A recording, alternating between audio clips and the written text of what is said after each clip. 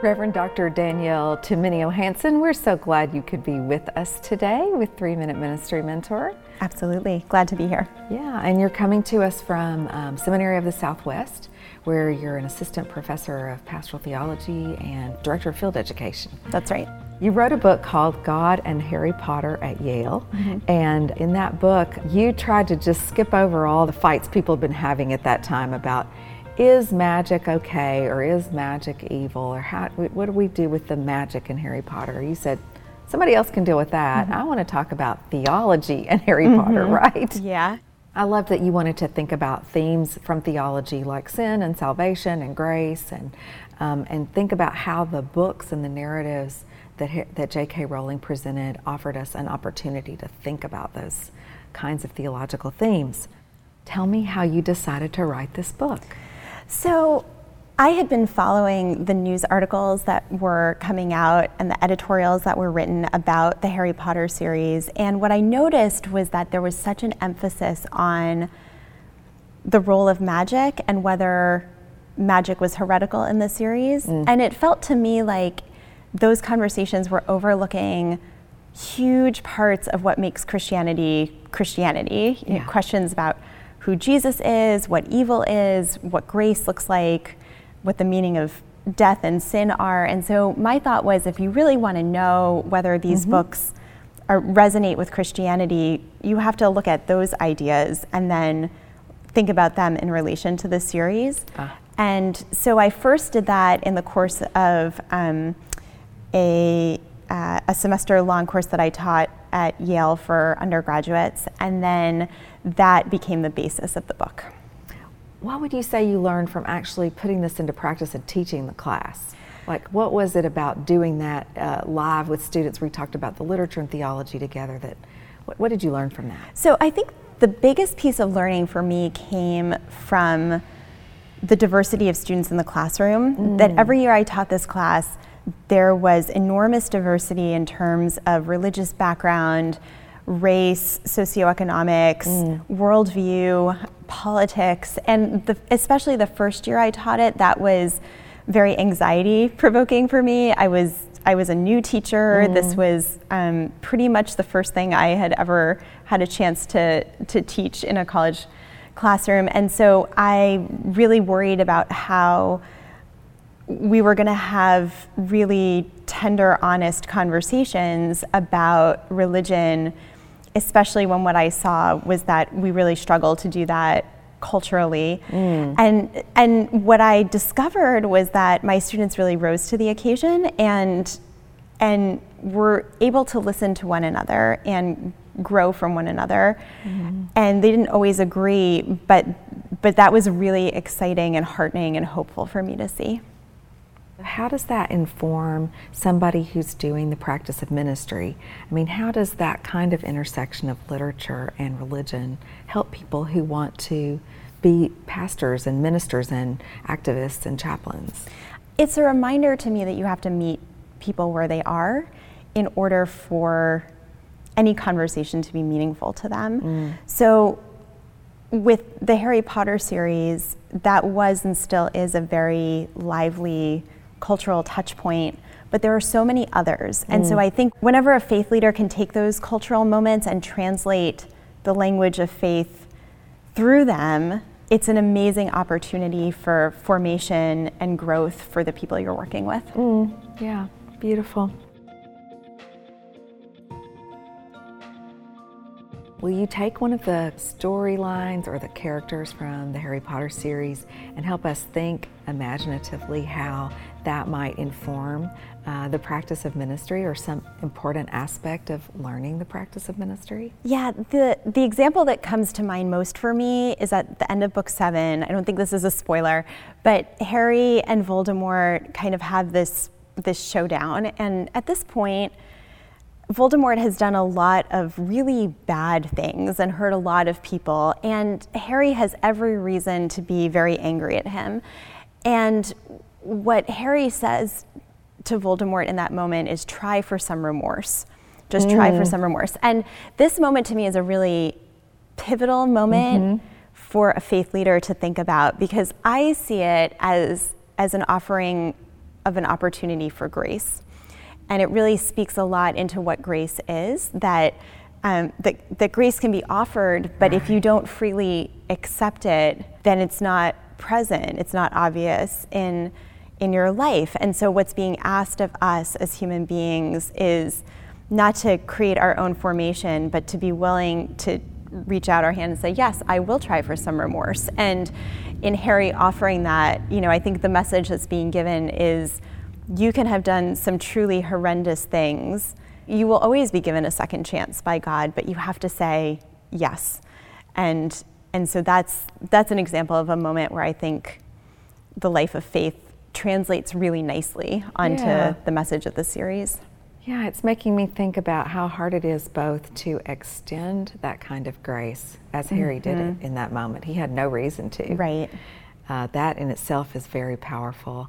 But then what you're saying is we all have to take that invitation, wherever it comes from, and lean into it for grace to really show up. Yeah, that's right. Wow. The other thing I really loved about what you've said in that book is that no single character really represents God, right? But instead, spoiler alert with your book, right? That's fine, you can spoil my book. Is that it's really love that goes throughout the whole series and keeps pointing everyone back to what's greater than all the bad things that happen and all the tragic things that happen.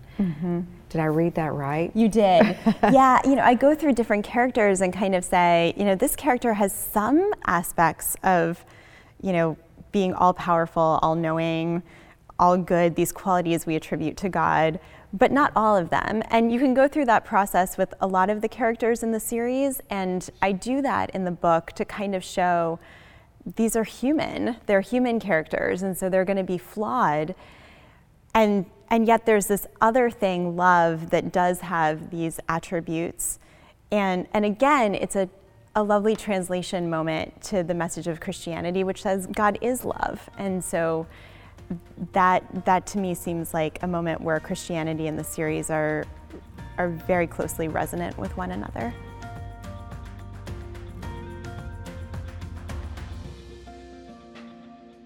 At Seminary of the Southwest, you are not only a professor of pastoral theology, you're also directing field education. And so you're thinking about the power and the experience of learning and practice. And I'm wondering if you might talk to us a little about what you observe and what you've noticed about the power of learning and practice. The most transformative, long-lasting kind of learning that I have seen in my students has been embodied forms of learning. And so the benefits that they reap from field ed, they experience because they have to bring their whole self to whatever context that they're in.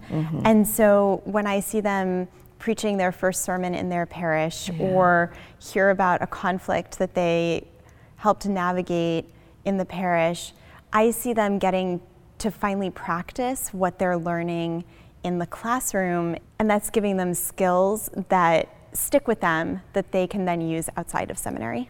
Yeah, for sure. A couple of years ago, you took on the project of trying to interview some of your colleagues in field education, and I think you were trying to decide how you could improve and maybe deepen the program where you are. What did you learn by going around and talking with lots of people in field education about how to do this work well? One of the things I discovered from a grant that I had to research field education in different seminaries was that field educators are more and more placing students in a variety of contexts where they can be engaging in ministry. And so what was once just field education in a parish is now field education in a nonprofit or a prison.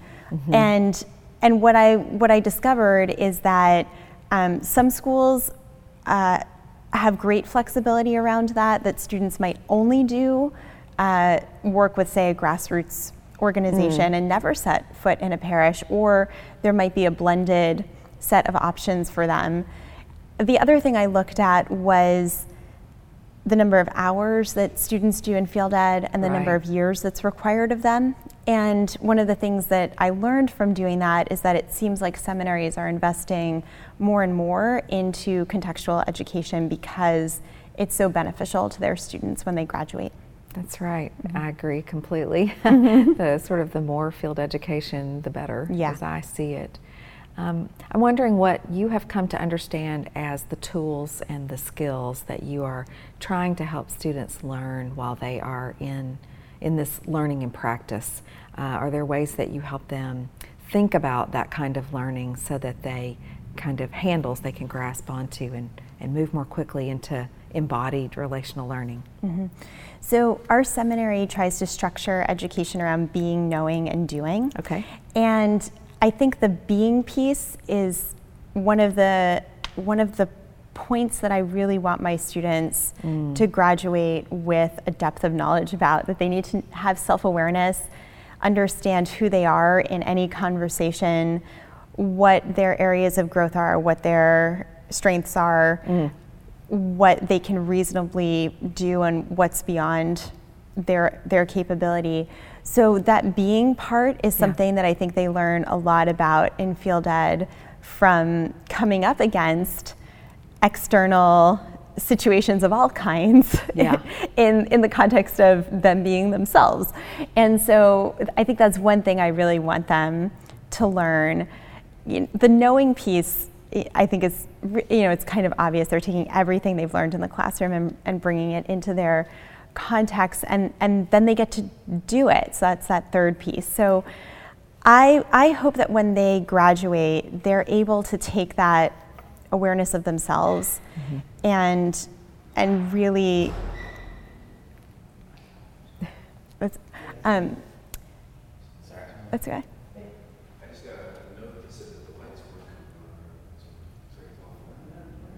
Yeah, I don't know. Yeah, you're good. Yeah, I had the same thing when I came in. I just pushed these two buttons on the wall here, and then turned off the bridge. So, thank you. Let's leave the door closed. Okay. Just back to the beginning of that again. Oh yeah, that's fine. Okay. So our seminary structures education around 3 goals of being, knowing, and doing. And I see all 3 of them factoring into a student's field education experience. They really have a chance to grow in their own self-awareness as they navigate whatever context that they're in and notice their areas of growth, their strengths, how their family of origin affects how they function. And they're also having a chance to take everything that they're learning in Bible and theology and liturgy and live it out in the context of their field ed site. And then they're doing it. They're doing the practice of ministry. So this being, knowing, and doing tripartite set of goals is something that is really important to me to make sure that my students are experiencing and growing in. So when they graduate, my hope is that they'll have enough self-awareness and knowledge to do what they have to do well.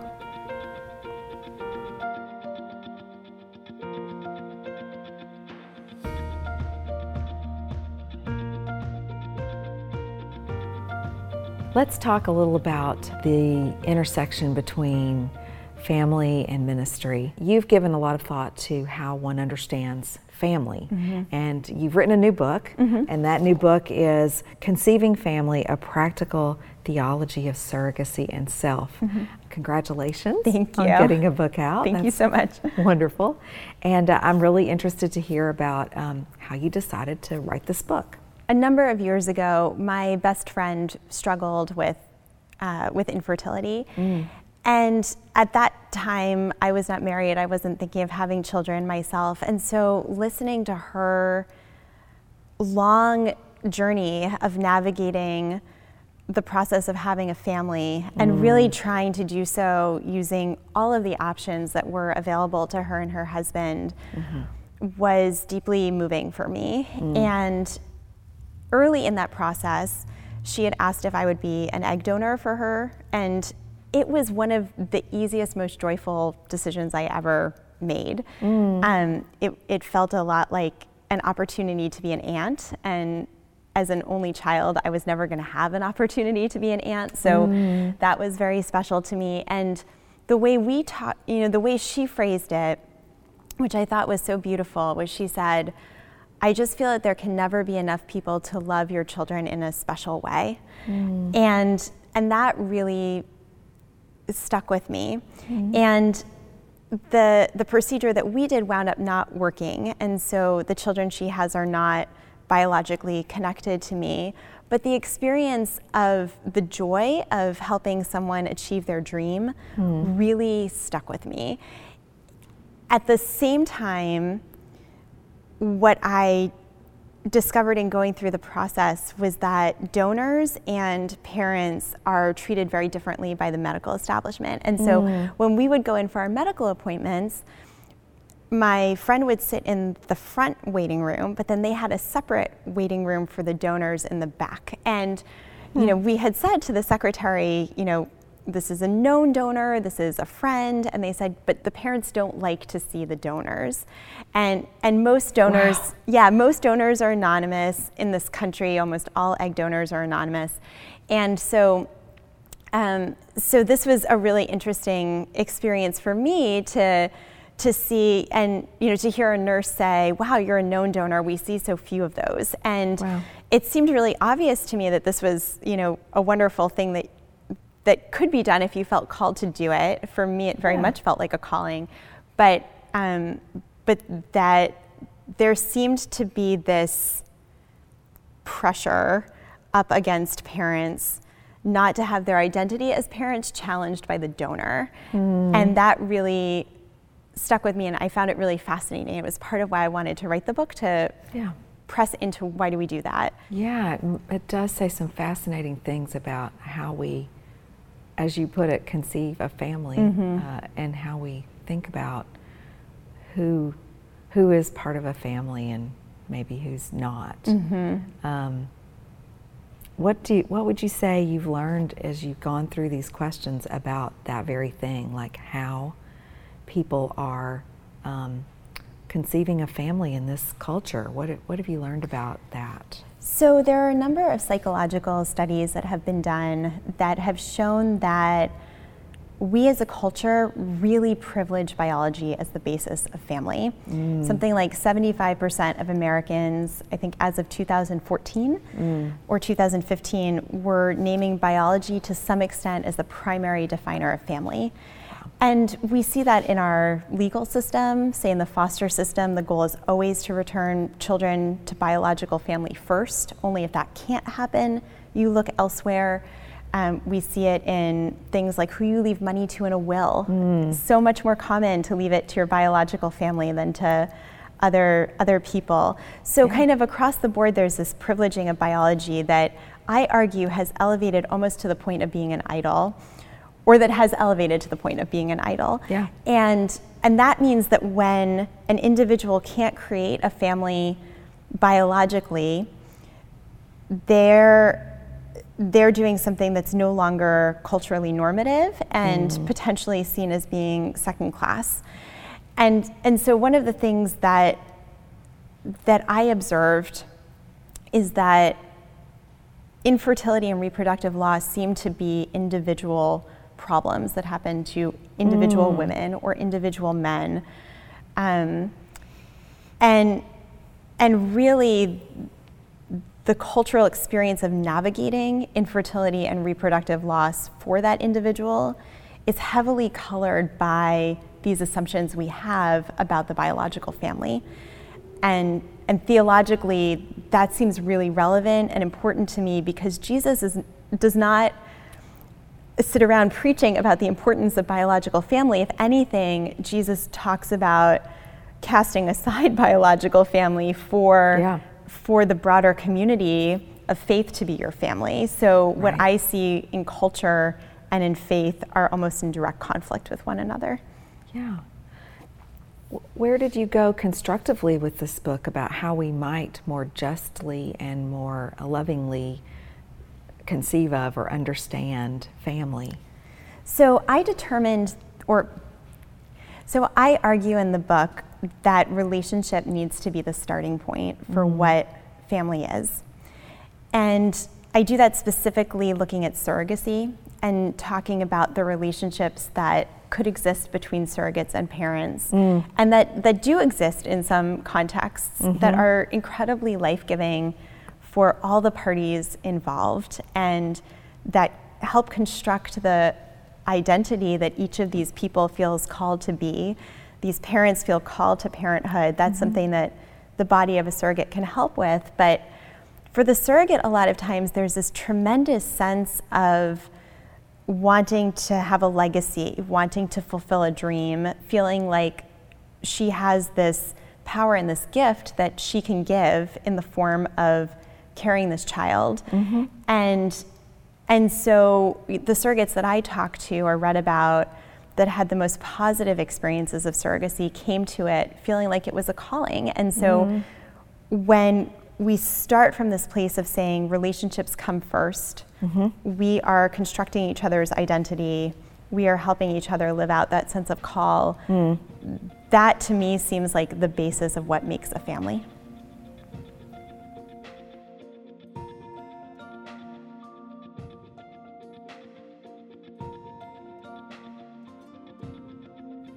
At 3-Minute Ministry Mentor, we try to end always with provocative questions. And so I'm wondering, what questions have guided you or goaded you into the work that you do, or what question you would share with us? I would say that there are 2 questions that I ask of my students in the classroom, and that I also ask of myself in relation to any, say, writing project that I'm going to undertake. And the first one is, what's really at stake here? And the second one is, how will this change people's lives? So those 2 questions feel like the ones that guide what I do in ministry and what I hope my students will be doing as well. I believe you have just been on sabbatical. What have you learned about the significance of resting? In a lot of ways, my sabbatical didn't feel restful. I had so many projects that I wanted to do, but what it felt was spacious. And I think for me, spacious and rest seemed very, very similar. The opportunity to have the space to pursue projects that I couldn't do while I'm teaching and in administrative meetings and taking phone calls and seeing students. There's such a gift in having the space to really discern what you feel called to do and then have the space to do it. So to me, if that's what rest looks like, I've had a lot of it, but it's been a very productive restfulness. We're grateful that you've taken time to come over and talk with us today about family, about experiential learning, about sabbatical, and about what really matters in ministry and life. It's been a real pleasure. Thanks for inviting me.